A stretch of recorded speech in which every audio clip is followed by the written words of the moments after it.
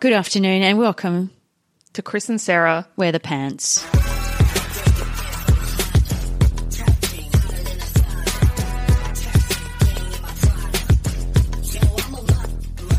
That really was one of the more formal and abrupt starts we've What ever... is this, like ABC News? I don't even know what I'm doing it for, but sometimes I like to mix it up.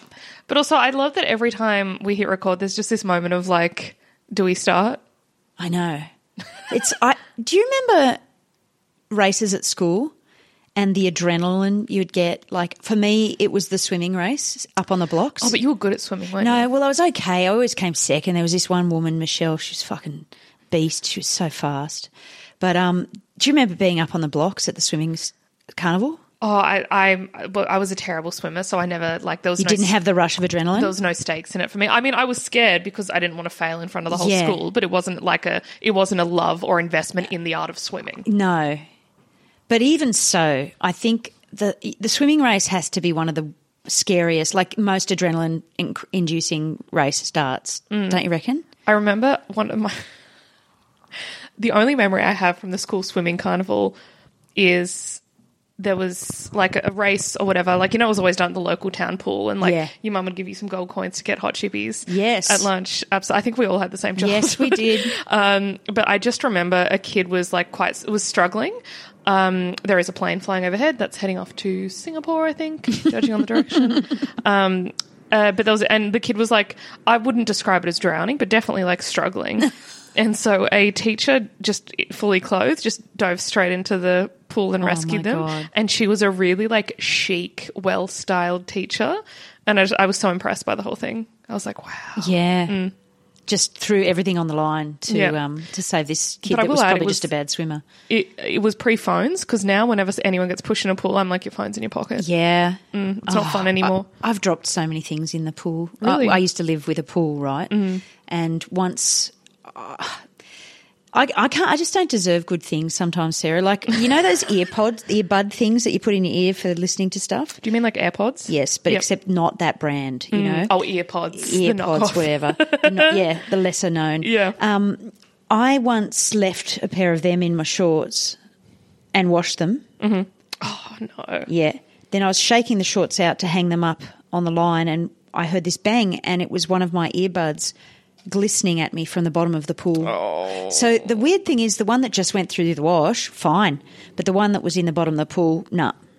And so now to this day I have a mismatched pair because I'd already killed one earpod and I had just luckily could match them up and...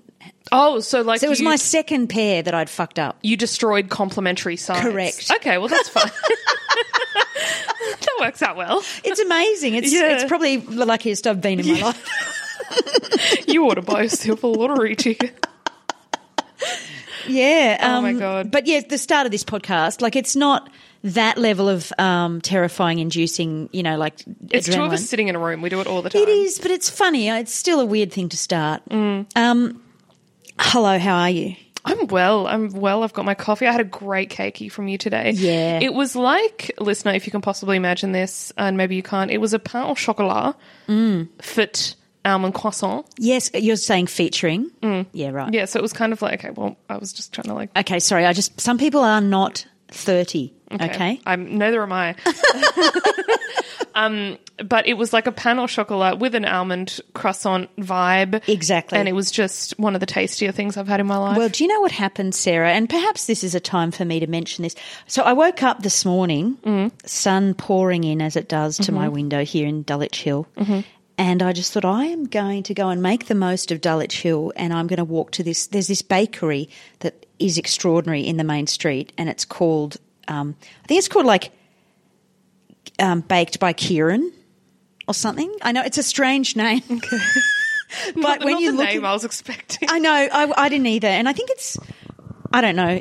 Because Kieran to me is like the guy that you met studying arts at uni. So true. But I think Kieran is a Vietnamese baker. Oh. Yeah, so it's interesting. Sense. I don't even but he does extraordinary pastries and baked goods, and I thought this is the morning I'm having a croissant. So I actually I had half of that one, but I also had a full-on croissant by myself. Great. With jam on it and a cup of coffee. Fuck, it was good. Yeah. But Yeah, it's a lovely day. It is a beautiful day. Yeah, starting to be springtime almost. I was actually walking here and I was just thinking, is it too early to say spring has indeed, as they say, Almost. sprung? Well, I'm smelling jasmine in the streets, and that's my sign that things are looking up. I know spring has sprung when I feel like a silly Billy. Like, you know when it's hot Oh, outside? I love that. You know when you're hot outside and it's kind of like, I feel like being real silly. Yeah. I'm starting to feel like a silly I Billy. love that. I'm like just really- wandering out into the night and just seeing what happens. Not enough silly billiness. Can I tell you a pants moment? Absolutely. Because I had so much fun in the neighbourhood. Now, I don't want to make a big deal of this, but I am moving, right? And What? Yeah, I know. Imagine if You this- know. But no one else does. But I am moving, and there's reasons for that, and I want to do them, and it's good. So I'm moving back to Canberra for a bit. And but it's funny when you decide to leave a place, you really think, oh, fuck, I better get the best out of it. So on Saturday night, I had a friend visiting from Canberra, and she was like, what are we going to do? I said, let's just walk to the main street of Dulwich Hill. That's a really silly Billy thing to do. It's a silly Billy thing to do. And No plans, just vibes. Felt great. Walked to this wine and cheese bar I've always wanted to go to for the year that I have been here. Had the most extraordinary experience. The best blue cheese I've had in my lifespan. Yum. And a salami. And a mulled wine, Sarah. Then we left that establishment thinking, where will we go? Should we just go home? Silly Billy. 2 doors up, Butcher's Brew Bar. It's hardly ever open. It's got a jazz quartet playing that night. So we walk in and we decide to have a couple of cocktails, pay the cover, and sit down, and we watched half, of a performance of an entire jazz quartet. Oh, my God. And it was fucking brilliant, and I felt like a proper adult from the shops. I did. And it sounds like such a good night. It was a good night, and wandered home, right? Yeah, great. What's not to love? Absolutely. So much fun. And that was all. And you know, one thing I will say, you can't do that at my local shops in Canberra. You can't? They do not have a jazz bar. They do not have a wine and cheese bar. I'm shocked. And I'm going to miss it. They'll have an IGA. They have an IGA. A baker. Sick IGA bakery. Yeah, it's true.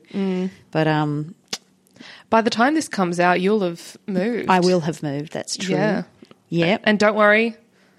All stays the same with regards to this podcast. Yeah, as a listener, nothing will change for you. Yep, I'll just have different stories to tell down the track. And also we will start recording remotely, Sarah, and possibly filming, as we have discussed. Well, I mean, you were all there the last time we tried to film. We just lost our minds, so we're going to try and do it differently. But we'll do it like properly without This our time. phones. Yeah. Yeah. I don't know if you this week, as always, we're recording ahead of time, but the Women's World Cup finished this week. Wasn't it magnificent? And as someone who is not into sport, I really did get into the spirit of things. I really enjoyed watching it, and I still don't know what offside is. Couldn't tell you. But you know what? I just enjoyed the vibe. You do know what offside is. I actually don't. I think I do, but I don't know exactly. What I want you to do is not explain it to me. Okay, great. Thank you so much. That's my pleasure, because I won't have it right anyway. It's something about running back. It's something about like where It's running back. It's where you are. Mm-hmm. It's about where. Sorry, this is actually a sports podcast now. We've changed. Yeah, I know. Oh man, I got into it too. I watched it at a bar, the semi-final or whatever it was. It was I a loved devastating loss for us, but also The best. but also so good. And there's now 200 million pledged for women's sport in Australia by Albo, and I just think That's good. It's changed the game forever. That's really good. And also, fourth in the entire fucking world sick as is a great outcome. I have to admit, and I did have a friend who's a massive sporto. She was a netball player from her Red flag. youth and just like a champion sporto. She messaged me out of the blue when we put up this Instagram story about like women's sport or whatever. She's like, "Oh, good on you for getting on board, Chris." Because like she used to hassle me and be like, "You got to come and see the women's AFL. You got to come and see the women's sport." I'm like, "Nah, hate sports, not gonna." And now I'm finally joining the bandwagon. But also, did you find after 5 minutes of watching the game you were an expert? Totally. I was like, that was an outrageous pass. You know what else I found? Yeah. I was like, England just seemed to have more control of the ball They're more in control. And also, I also got really cut about all of the falling over and the drama in it. Like, for someone who's in the arts, I get really cut when sports people get dramatic. Well, but also I was judging their performances and I was like, that was an inauthentic fall. Like, if you're going to learn how to, like, you've got to go to a stagecraft. Like, you fell on the wrong Stay foot. in your lane. Yeah. Really. Like, Just exactly. fall or don't fall, but don't make it a drama, please. I tuned in and out of the final, like the actual final between Spain and England. And there was one point where like 3 of them were down. I'm like, this is a circus. They're like, those fainting goats that fall over all together. It was kind of like that.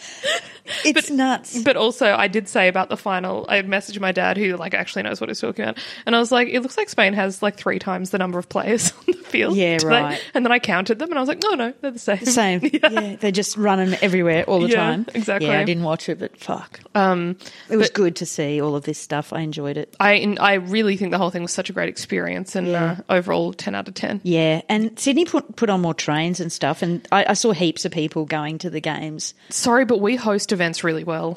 Okay, great. Yes, I think true. the Olympics was, I think I was actually reading about this in the course of the story that I did on women's sport, but I think they were initially a bit of a disaster because they underestimated public transport and immediately fixed it. And now that whole pipeline through to the Olympic Stadium is like great, except when Adele plays and has to hold the show for 2 hours because people can't get there. But alas, we digress. God. Okay, well, look, I'm glad we've had a happy time at the start because I have a fairly horrific story. Oh, God.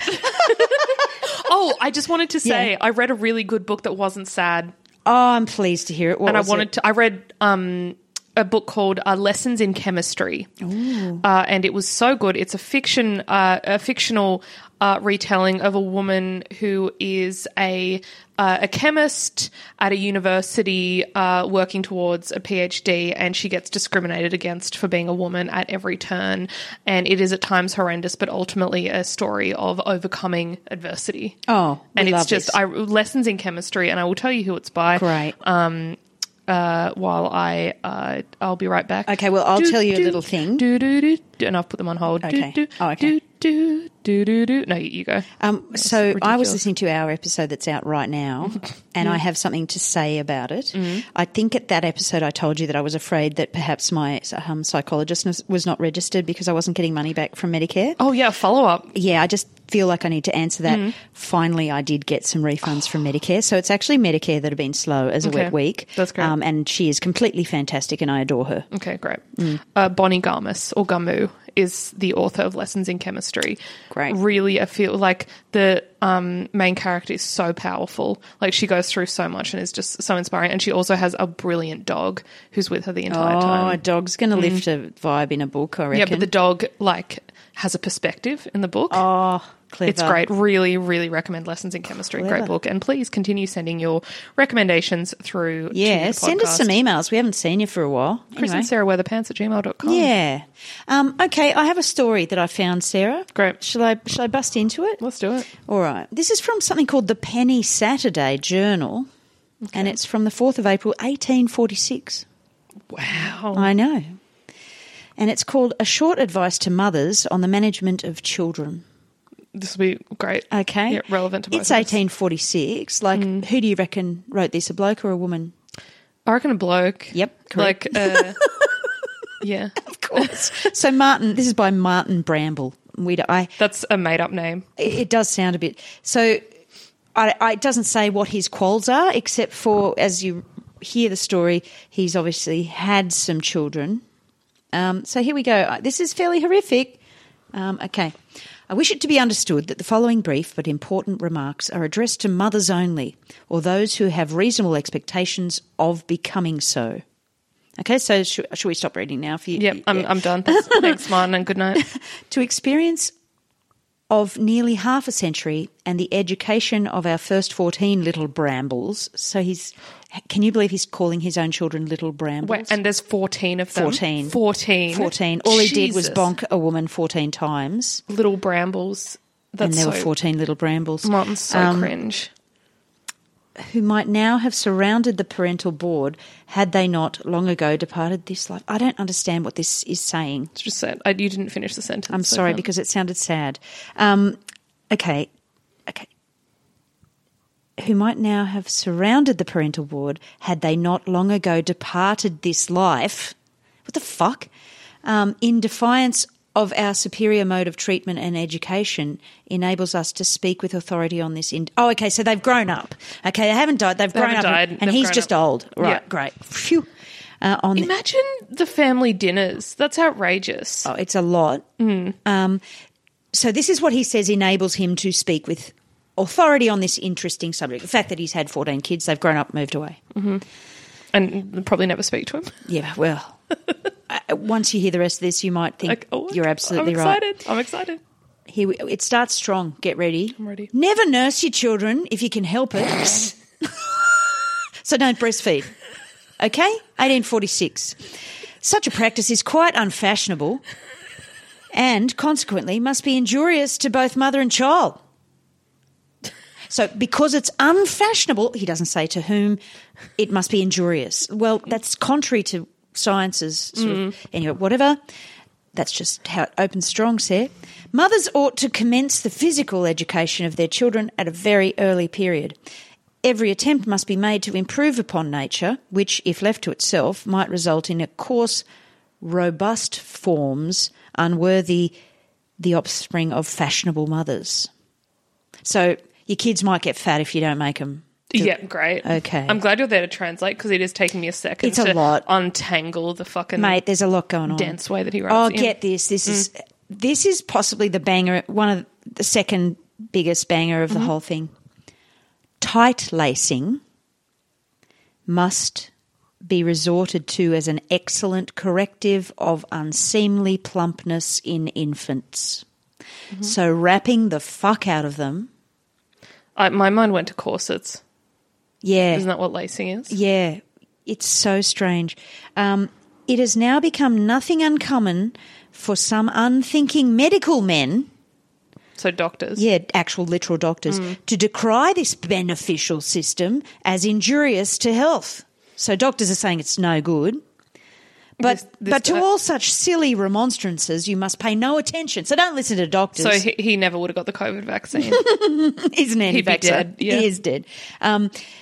Surely you and your nurse ought know better about such things than any number of old wives in breeches. So he's calling doctors old wives in breeches for saying that tight lacing children who are fat is actually unhealthy. Can you believe this dude?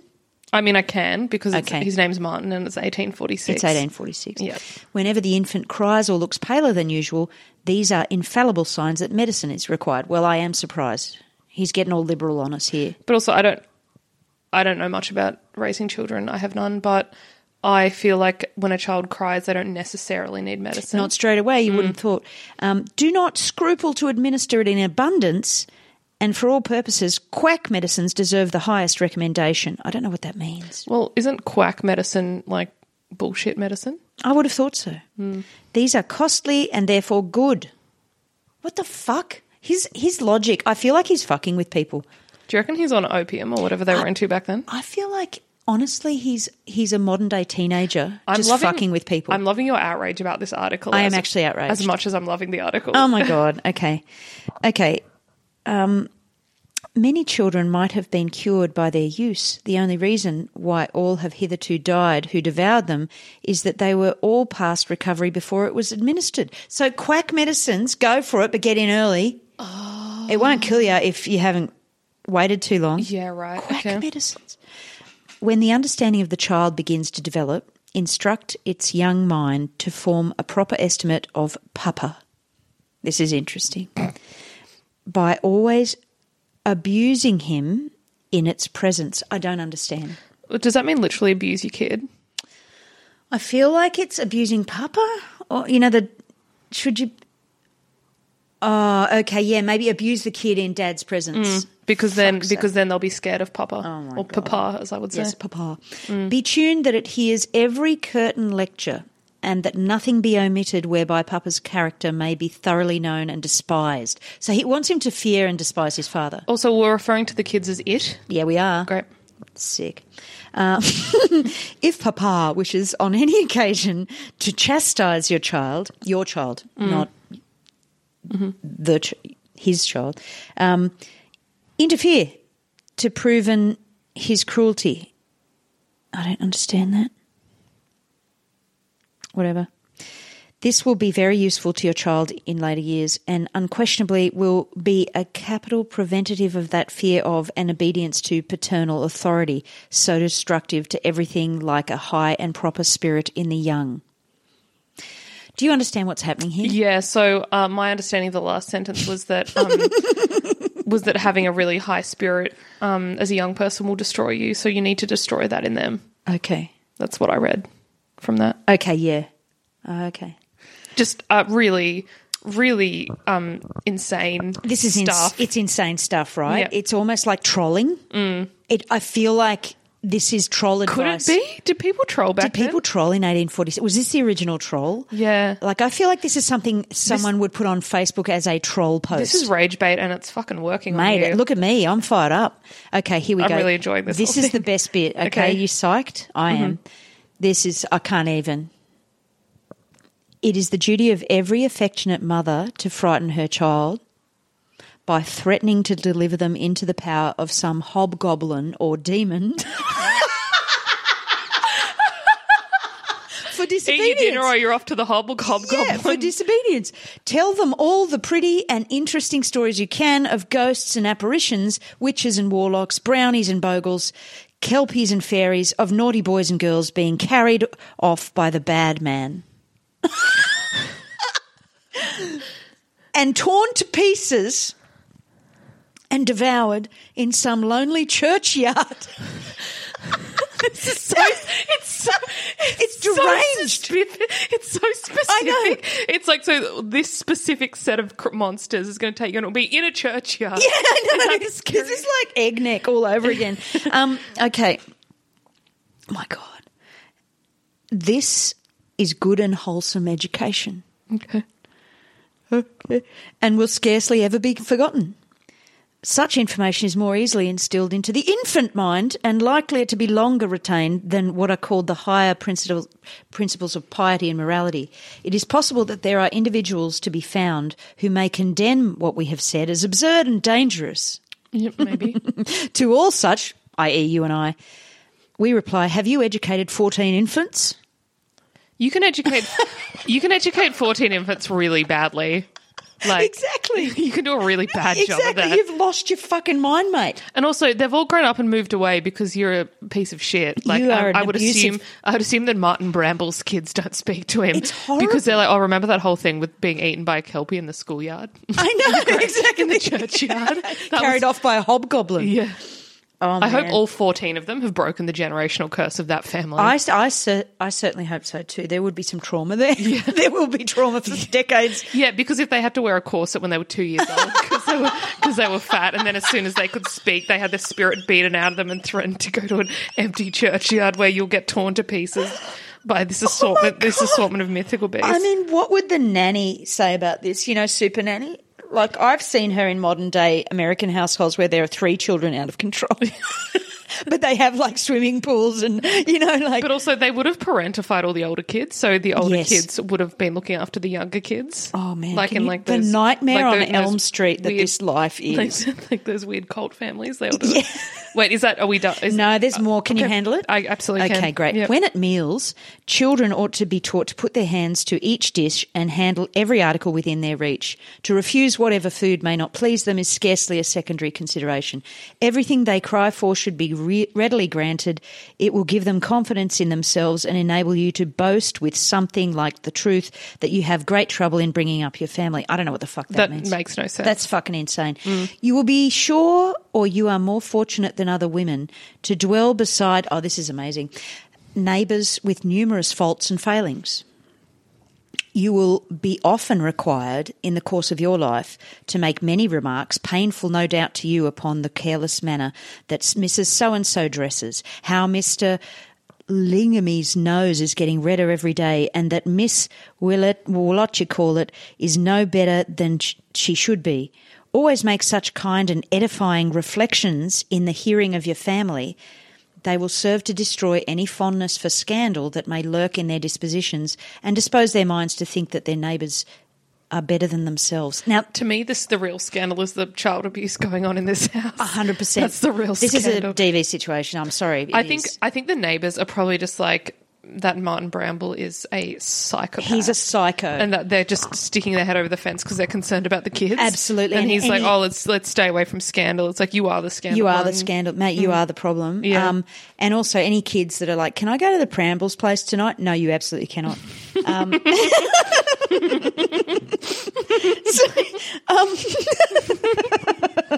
Okay, we're nearly done here. This is freaking unbelievable. This is a bit pertinent to our podcast. As often as possible, let your little girls listen to the praises of their beauty from your parental lips. The phrasing's ick. Yuck. Study to make them believe that they are handsomer than all the other girls. Teach them to be fond of dress by always speaking of its charms, and tell them never to wear anything but what becomes their handsome forms and sweet little faces. This advice, if acted upon, will be sure to make your daughters very fine, humble and modest young women, the beloved to every eye that can venture to gaze upon the lustre of their charms. What if they're real fugly, though? You know, God help you if you had a fucking mind back then as a child, as a woman. Absolutely. As a female. Animate a proud and gallant spirit in your boys. Fuck's sake. Encourage them to bully their sisters and beat and ill-use all the children of the neighbourhood. It's giving, I know you're not a big Harry Potter fan, but it's giving real Malfoy manner. It is. Energy, just Yeah. real mean, Yep. cruel kind of vibes. Sadistic. Yeah. Wait for this is the absolute pinnacle of the story for me. Treat them, if possible, to an occasional cockfighting or bull baiting spectacle. Mould that to be impracticable. Instruct them in the art of kitten drowning. I'm not kidding, this is written here, and fly maiming, assuring them that insects, birds and beasts have been made for the amusement of little innocents. This has to be a troll. It has to be. Never force their inclination towards school learning. This cannot be real. It's unbelievable, isn't it? It But actually can't be. 1846, I cannot believe they published such a thing. I think cruelty to animals has always been considered a bit of a, but like, you know, when I only know this from true crime, but in kids, the first sign of like sociopathic behaviour is lack of empathy, I which know. is like hurting animals. Absolutely. Like, oh my God. I know. And this is the final thing, which God. I don't understand. You might need to help me. Speak slowly. Okay, let their minds exist buoyant and free. Let them enter the great world with unbroken, unconquered spirits. Perform your duty according to those instructions, and it will go hard. I don't know what that means. But some of your family, if they live, will be so good and so much respected by their country that they will be sent out at the public expense to mend the ways of the naughty people in Botany Bay. Do you think it's a piss take? I think it has to be. I think it's a piss take. Is it just saying I don't think Australians are absolute dog shit? I think that's what the end for me is like, this is satire. Okay. Because there is not a world in which you Yeah. can encourage, because a lot of it reads as true, but as soon as it got to the drowning kittens thing, I'm bit. like, they're taking the piss. It has to be, right? Yeah. I think so. It's taking the piss, but it's specifically to advice to mothers. I think it's taking the piss. It's fucking outrageous, isn't it? I think I have to think that Yes, it's I taking the think piss. so too. Yeah. Because that last bit on Botany Bay, they will be, if they do all of this, they'll be considered so good and so much respected by their country that they will be sent out at the public expense to mend the ways of the naughty people in Botany Bay. So what it's saying is the people who are living in Australia in Botany Bay are below what this is. Okay, that's what's happening. You know what I mean? So if these people are fixing the naughty people, well, how bad are the naughty people? But I think there is like any good social satire, it walks very close to the truth. It does, doesn't so it's it? very like it very much is like if I think the equivalent of today's article would be like Edgelord comedians. would be edgelord comedians writing a whole thing about like how women have to stay in the home, and then we'd get really angry about it. And then by the end, if they're like, "I'll make sure that your son knows how to like decapitate animals and stuff," then we'd be like, "Oh right, Okay, I see. It's still not funny. Still you know not what I funny, mean? yeah. Yeah. And it doesn't read funny either. But I mean, okay, it's just that I guess, yeah. I mean, maybe it's good writing because it did outrage me. You were so angry from the I get-go. know. It's very funny. I think there's a real grain of truth in there in that, like, the girls are very much raised to be, like, sweet and humble. But now that I think back to everything through the lens of it being satire, it explains the 14 kids because that's just too many kids. It's too many kids, yeah. So I think it's a satire of a man. It's a satire of a man saying, I have X many kids, so let me tell you how to raise your kids. Oh, okay. And also it's taking the piss out of people who have 14 kids. Yeah. Okay. And, like, but also I think it also goes to show that no matter how many kids you raise, you can still be shit at it. Yes, yes. So he's actually done something quite clever here. Mm-hmm. Oh, fuck, okay. Well, he got me. Because, I mean, I didn't know they did satire in 1846. Well, truth be told, I suppose- Chris and Sarah Weatherpants@gmail.com, Yeah. do you think this is satire? Jonathan Swift did satire, didn't he? Well, I mean, humour's been around since the beginning of time. I suppose. It feels quite sophisticated. It does, actually. It's very specific. But thinking back to everything that outraged us, I'm like, it's a pretty really clever. well done. Yeah, it is actually. Okay, well, there you go. Pay that. I've got an ad. Do you want an ad? Yeah. Should we throw it in? Yeah. Okay, this is from a different thing. This is from West Wyalong Advocate. Oh, this is our ad segment. Ad segment. Ding-a-ling-a-ling. Ad segment. We're gonna read an ad. From It's the an olden ad days. segment. Great. Okay. West Wyalong Advocate, New South Wales, Friday, 31st of August, 1928, page 10. If you're reading along, just turn to that. Yeah, turn to page 10, guys. So this is an ad for radio, Sarah. What? Yeah. Wait, what year again? 1928. Love it. Here is radio that is simple to operate, pleasant to listen to, handsome to look upon.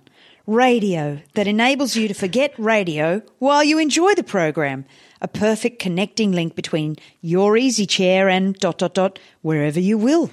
Oh, isn't that cute? That's so cute. And then it's like Gilfillan Genuine Neutrodyne. Harrington's Gilfillan Genuine Neutrodyne not only offers such completely satisfying radio as has been available before, but also the tremendous advantage of Harrington's service. In practically every town in your country is an authorised Harrington's dealer. He will install your set and see that it is giving you satisfaction always. Gilfillan receivers are purchasable on remarkably easy terms. Ask for details. Enter Chris and Sarah Weatherpants for 20% off your Gilfillan radio set. Thank you so much. I wanted to ask, do you remember the first thing you saw on TV or heard on radio as a kid? I mean, TV's been around since before I was born. Yeah, I know, righto. But radio, I remember I had a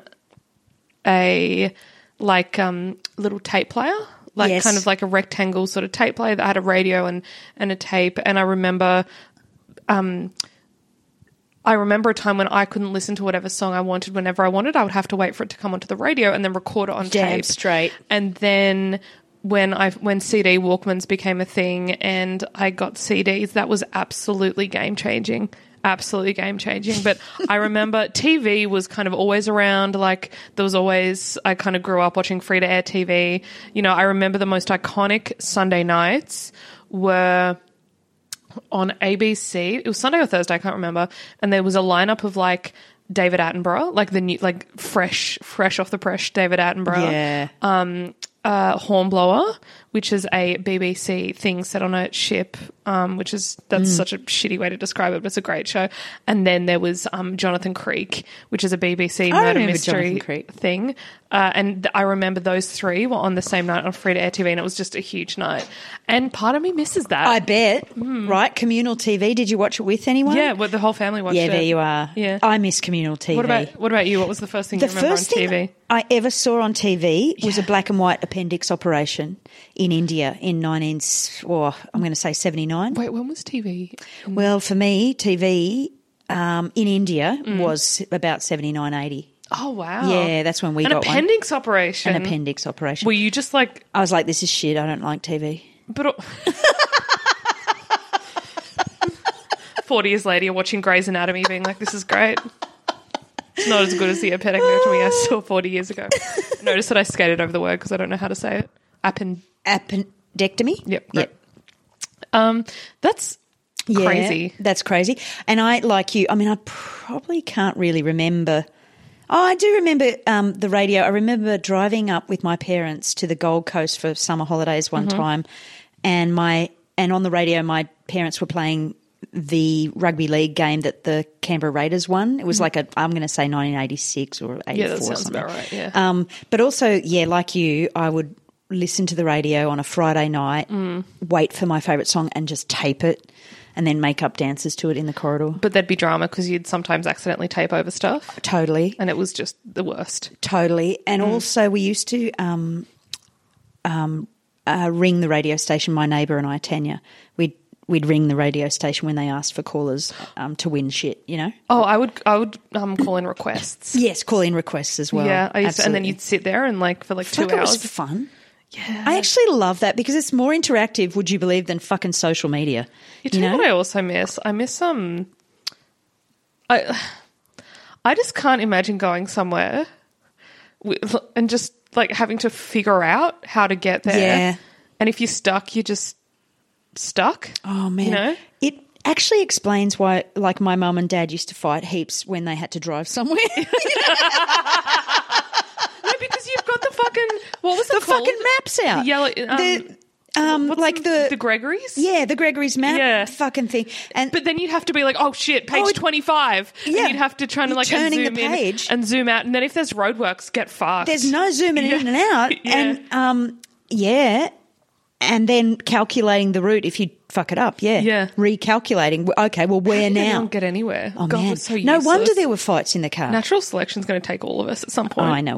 We're really ruined without Google Maps. I Yeah. can't do anything without Google Maps. I even know the way to somewhere, and I want to watch myself get there. Watch that little blue dot go along that line. Like the Marauders map. See, I even if I know where I'm going, I'll put because I drive around a lot. I put Google Maps on just so I can see if there's traffic coming up ahead. Yeah, and I'm good like, what will I do with that information? What will I do with that info? What I can't change it. Better to know than not to know. Yeah, exactly. I mean, is it? I have such a specific memory, and it's like I can literally go back there. So I was in my childhood room, and it must have been, I want to say 97. Is that when the Spice Girls were kind of big? Somewhere around then. And that I'll tell you what I want, what I really, really want came on. And I'd been waiting for it all day to come on the radio, and I had my tape and I was poised there. And then some furniture removalists were coming to deliver a new bed into my room. Oh, God. And they came, and so I had to get out of the room or whatever. And then the song came on while they were there. Of course. And so I couldn't get to my radio to record it. I remember that so vividly. And I was so bummed it's out. funny, those weird, vivid memories we have. And it was so nothing. I And, know. I wasn't even, I was like, I can just, the next time it comes on, I'll record it. But I just remember it being Totally. I've been I waiting. remember vividly writing down the night before I turned 10, I wrote, I am 9. And then I mean, you're not wrong. You weren't wrong. and then waking up in the morning, crossing it out and putting 10. That's big. I remember that vividly.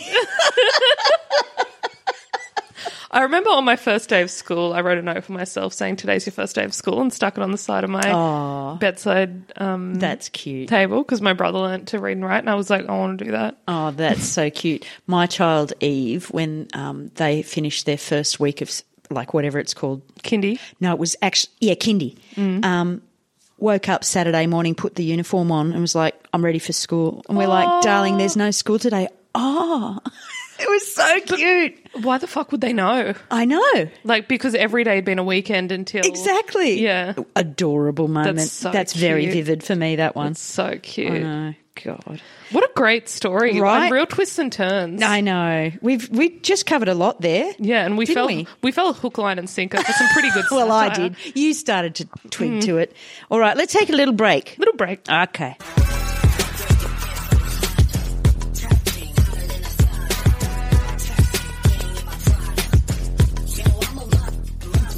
And here we are. And we're back. And we're back. Back. Well, I've got a little story today with a tiny bit of research and a lot of discussion. Love it. So this is from the Brisbane Courier from Saturday the 18th of January, 1930, page 27. Great. For those reading along at home. And this is, I believe, in response to an article previously published by the newspaper. And this letter is called Bushwoman's Courage. Sir, it is not only men who have the courage to do as Mr. George Smith did, cut off the top of a finger when bitten by a poisonous snake.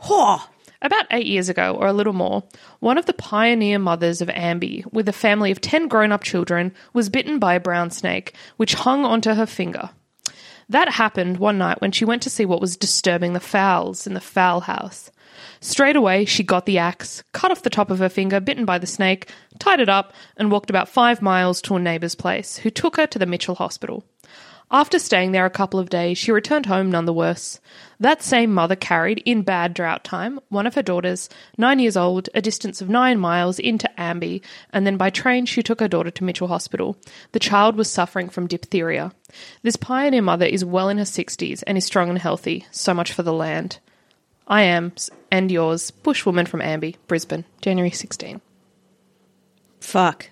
So I think it's in response to a thing that's like, this is a hardcore man of the land, and then this letter's like, well, I did that. here's this woman that I know. Yeah. Mm.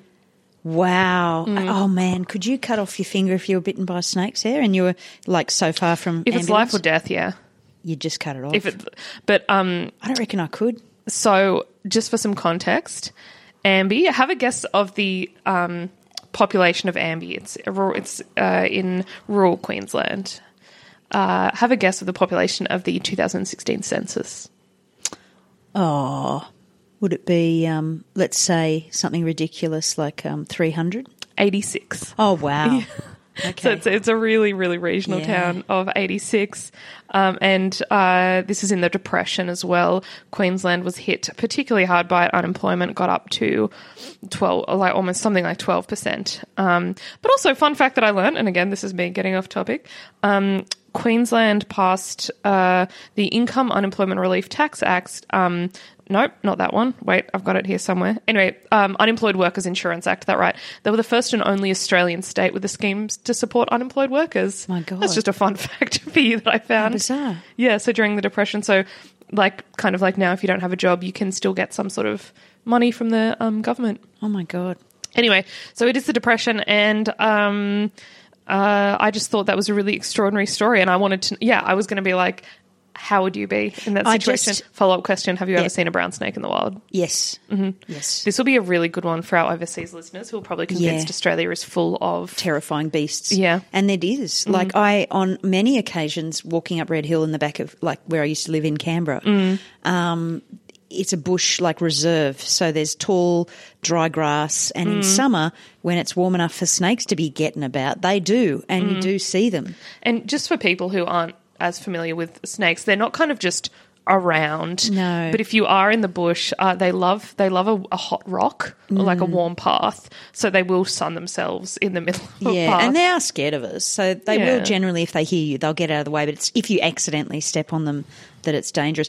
When I lived in India, there were cobras, and they're very venomous. Oh, that's right. You told that story. on the stairs. But I used to climb boulders with my friends all the time, and it was just boiling hot rocks, lots of crevasses and they did. There were snakes everywhere. Yep. I don't remember seeing cobras in the wild.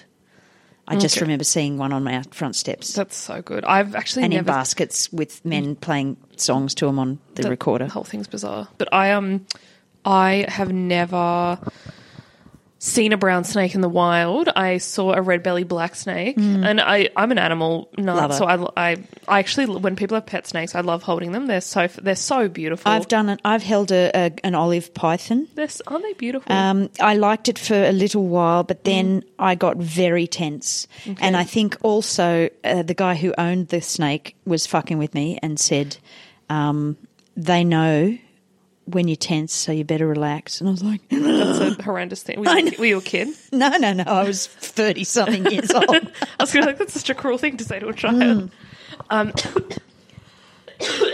my goodness, excuse me. But I was just very taken with the idea of this woman, 10 kids, what I assume are chickens are going a bit mental. She's like, all right, what the fuck's going on out here? Takes this brown snake and it latches onto her finger and she cuts it off, I think you would be able to cut off your finger if it was life or death.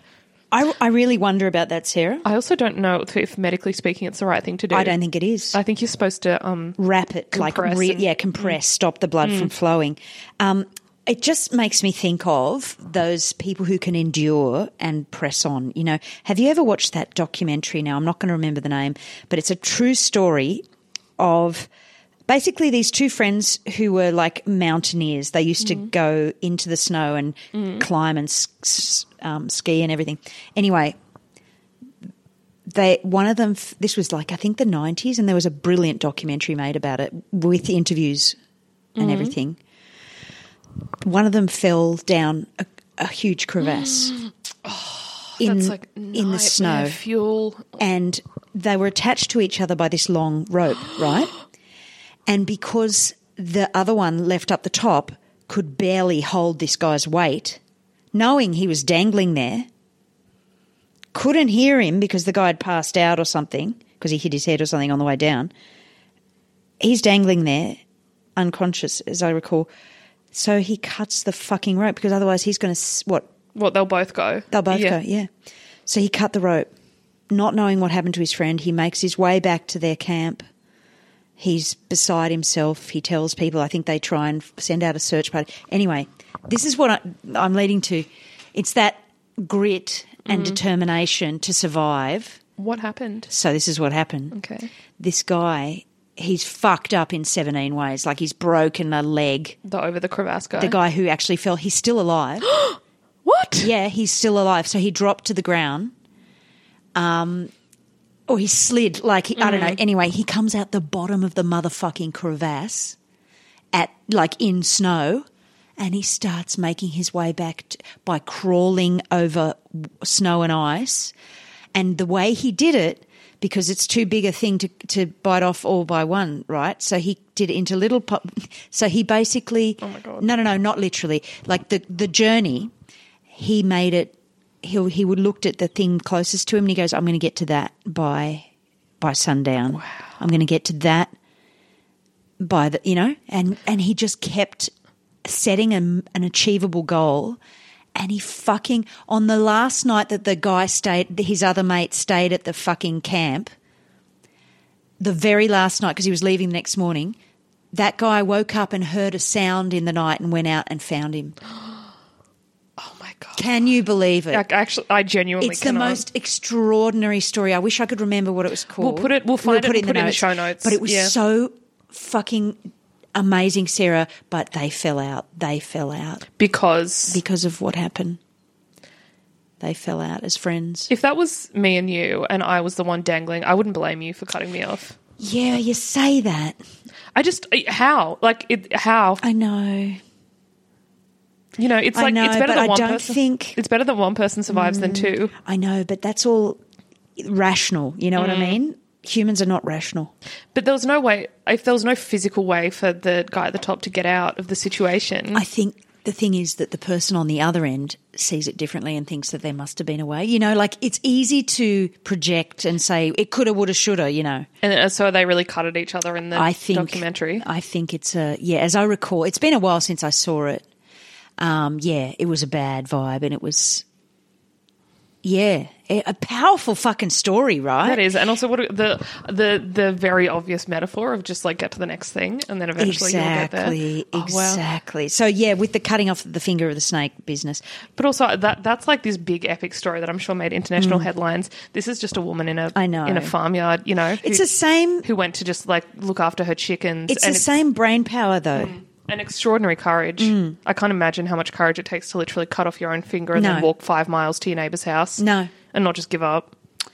I guess, honestly, if you're caring for children, and I think it's been documented, and mothers do have extraordinary strength when a child is threatened or something, and like they lift cars and shit. Isn't this true? I think so. I'd love to find evidence of that, but... I've never lifted a car, but then again, I'm not a mother. No, so. me either, though. But I haven't had to. That's true. And may I never have to, please God. I don't want to land in a situation where I have to lift a car, you know what I mean? Is it too much to ask? It's 2023. Like This is similar, but not. I listened to Would You Believe It, a podcast the other day. I think I was scrambling for podcasts because I was on a drive somewhere, and I ended up on this survival kind of thing. And it was very similar story. They a couple of skiers. Apparently, this is very common, and to me, it just sounds terrifying. They go backcountry skiing, so they go to just, middle of nowhere, sort of back of mountains, like that aren't ski resorts, that aren't sort of, mapped out paths. It's sort of just wild country. And these two guys, and I want to say Canada, but I'm not totally sure that's where it was, maybe the US somewhere, do it all the time, really experienced skiers. They disturbed a hibernating bear. Oh, God. And so they went over her or whatever happened, and she woke up and she was a bear with a sore head. Yeah, got a hold of one of the guys, and I think he was hanging on by an absolute thread. Oh my God! And so there was this whole series of events where he sort of, I think, got dragged off and then came back. And I'm telling the story wrong, but long story short, this other mate had to stay there with him as he was like sort of bleeding out. They both survived. They somehow got away from the bear. This guy managed. The friend who wasn't mauled managed to scare the bear off because it kept coming for them. I think he did. He's obviously experienced and knows what to do. And then there was this, they were obviously out of reception, so there was a satellite phone. They called, and the nearest rescue place was 45 minutes away, but the rescue helicopter was away somewhere else doing drills. So then they had to wait several hours for they had to wait several hours for the rescue helicopter to come back and then land there. And then they couldn't find them on the hill, and there was just thing after thing after thing that just went wrong, and yet both these people survived, and then his medical bills were astronomical, but I think they were all crowdfunded, and it's just it's about hope, isn't it? It's about maintaining hope in the absence of any reason to. That's true. Yeah, right. The one thing you can try and control is keeping hope, and I think there are people that do that in their lives every single day. I think there are too, and we don't hear about it. Yeah, well, there literally are. I think we don't hear about it, but I really liked this story. I thought it was it was a little story that was on the side of a bigger story that I was reading, and I was just like, she just did what she needed to do. She walked 5 miles and then got a train and this and that. I'm going to say that is a very iconic mother story, and it is an iconic woman from Australia story. Yeah, and I mean, wow. I imagine, I don't know, but I imagine the story it's responding to was some bushranger hero kind of story that some guy who survived on the land. Made the headlines. Yeah, whatever. Yeah, exactly, made the headlines. And then there are these much quieter stories. Fucking amazing. It reminds me a bit of, and I can't remember what the quote was, but from my inspirational quote story last week, there was something in there about just quiet lives. Yeah, that's right. Sort of being lived. Oh, yeah. God, that was good. Can I also just say I really love chickens? Yeah, right. When I was a kid and we would go to our friend's farm to kind of look after it while they were away, I would quite literally sit cross-legged in the chicken house and just hang out with them. I find them very peaceful, their little clucking. I like their little sound. Very, very sweet. And they're just looking around pecking, and they'd come and sit on me, and their feathers are so soft. True, and they are very good about food scraps. Yeah. They'll help you out with them. And they make eggs. They do make eggs. Did you know that? That's for free. Huge fan of them. Huge fan. Big fan. In fact, I've eaten eggs today. I have not. Well, okay. So not a real fan. Not a poser. Not a true fan. Bandwagon. Not an only fan of eggs. I have to pause this for one moment. You just have to let me. All right, what was it called? Okay, it was called Touching the Void, that film that I was banging on about, made in 2003, true story. I don't know where people find it, but it's fucking incredible. Wasn't that a big thing when it came was out? A big deal, yeah. I also just wanted to, unrelated to that, I did have this tab up, but what to do if you get bitten by a brown snake. Would you be able to guess? Okay, I think you don't move. That's so correct. You absolutely you wrap the fuckery out of the wound. So basically you prevent the direction of blood flow to the heart. So if the wound is on an extremity like your hands or arms or legs, you above the wound, like between the wound and the heart, you start wrapping the fuck out of it. Pressure immobilization bandage. Very good. And you obviously ring for help. Yeah. As you know, I go on a fair few hikes, and there is a point in every hike where I think if one of us was bitten by a brown snake, the only way out is by helicopter. Yeah. Because most hikes, like we go like into a gorge and then back out. And at the bottom, I'm like, Do you have an EPIRB, like a personal beacon? no, but we have a snake blanket. Oh my God, what is a snake blanket? No, we have a safety. We have a whole safety kit. Okay. But one of the, no, it's snake bandage for this exact purpose. But I'm like, I don't think that's going to make a difference. I mean, you'd have to carry them out otherwise. There is always a point where I'm just like, if one of us broke our leg, the only way out is by a helicopter. Oh, wow. Do you have reception in all the places you go on your phones? SOS reception, yeah. Okay. In most of them. Okay. I think. Oh my God. But some of them are pretty obvious. You want to get the person away from the snake, but also I don't think the snake's hanging around if there's a ton of people screaming. No, but don't they also say identify the snake? Try and identify what it is so you can get the anti-venom? Ensure they rest and help them stay calm. No, I don't think anyone's staying calm in this situation. Oh my God. Follow the steps of basic first aid, call 000. Try calling 112 if you're out of reception and 000 doesn't work. 112? 112. Seriously? That's probably like some extra additional SOS thing. Right. Apply pressor mobilization bandage. Importantly, do not wash the bite area. They need the venom to identify the snake. Do not apply a tourniquet, a strap to stop blood flow. Oh. So I think the pressure mobilization bandage is different from a tourniquet. Oh, a tourniquet is with a stick or something to straighten the limb? No, I think a tourniquet is like a belt where you like try and completely cut off the blood flow. Ah, yes. I learnt about that in the Middle East. Yep. Do not cut the wound and do not try and suck the venom out. Oh, God. And if you have severe anaphylaxis, I don't know if that's going to be a problem because I think you've been bitten by a brown snake. And you're in the middle of nowhere. Yeah, but I always think that. I'm always like, there's a point in every hike where like you're 12 Ks in or whatever and you're like, this is the end of the world. You're at the point of no return. That's what pilots call like when you don't have enough petrol to get back. Yeah. Well, not petrol, but whatever they put in planes. But at the same time, we always have the conversation. Every single hike is, what would we do if a tomorrow when the war began situation happened right now? Oh, yes. And that takes up 3 hours of any hike. I need to watch that film, I think. I've not seen it. Is it brilliant? Have you read the book? No. It's, I want to say, I'm going to get it wrong, but I want to say tomorrow when the war began. I think I just watched the film. Is the film any good? The Australian film? Yeah. John Marsden. That's who I was going to say, but I didn't want to get it wrong because they'd kick me out of the country if I got that wrong. The film's great. The books are outstanding. Okay, right. But if you're not familiar with Tomorrow When the War Began, it's like a young adult sort of fiction. Yeah. Really, really good about a bunch of kids who are off on a camping trip, and then the country gets sort of militarily invaded while they're there, and then they have to figure out how to like save their town and what to do. That is such a great premise. I actually would find that fascinating. I just love in all these films. They did it in Top Gun as well. They keep who the enemy is really vague. They don't make it a specific country. It's just some sort of, military force. But we always talk about how like if we're, in a gorge in the Blue Mountains or whatever and we saw a ton of military aircraft fly over, like what do we do? And it's really, really fun. Because I have no survival skills. Like I'd survive Me either. an hour. I'd definitely try and get back to my family. I'd be like, what's going on, guys? You all right?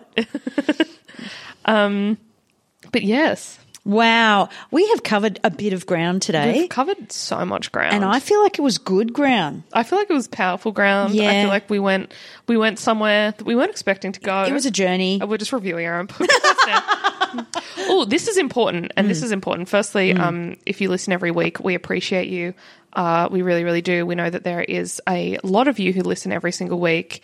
And it means a lot to us. What would also mean a lot to us is if you could go onto your podcast provider of choice, Apple Podcasts, Spotify, Google Play, iHeartRadio, wherever you listen, and leave us a 5-star review on that provider. You can do it by going to the homepage of our podcast and leaving a review, or just the 5 stars is fine. It means a lot to us, and it also helps us get up in the podcast rankings as well. The more reviews we have, the more visible our podcast is. And the more people who listen, the more chance we have of someone big going, oh, we'll take you under our wing. Meryl Streep. Yeah. I'd go under her wing. Yeah. Any day. Dame Judi Dench. I mean, they absolutely have nothing to do with the world of podcasting, as they shouldn't, but I'd take it if they were offering. Yep. Thanks for being with us. We love hanging out with you. It makes us all happy and it feels worthwhile. Yep, and don't forget we have live shows coming up in Canberra and Newcastle. November 5 and 17. Yep, tickets on Instagram at Chris and Sarah Weatherpants in our bio there. Okay, see you later. Goodbye.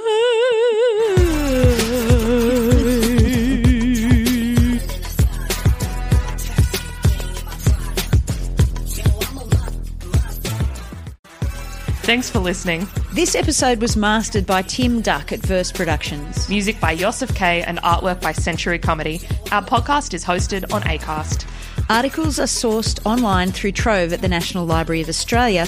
Sources are listed in the episode notes. Send your pants moments, article suggestions or miscellaneous thoughts to Chris and Sarah Wear the Pants at gmail.com. Follow us on Instagram at Chris and Sarah Wear the Pants or on our own accounts at Christine Ryan Comedy or Empire of Gaul, GAUL. Thanks.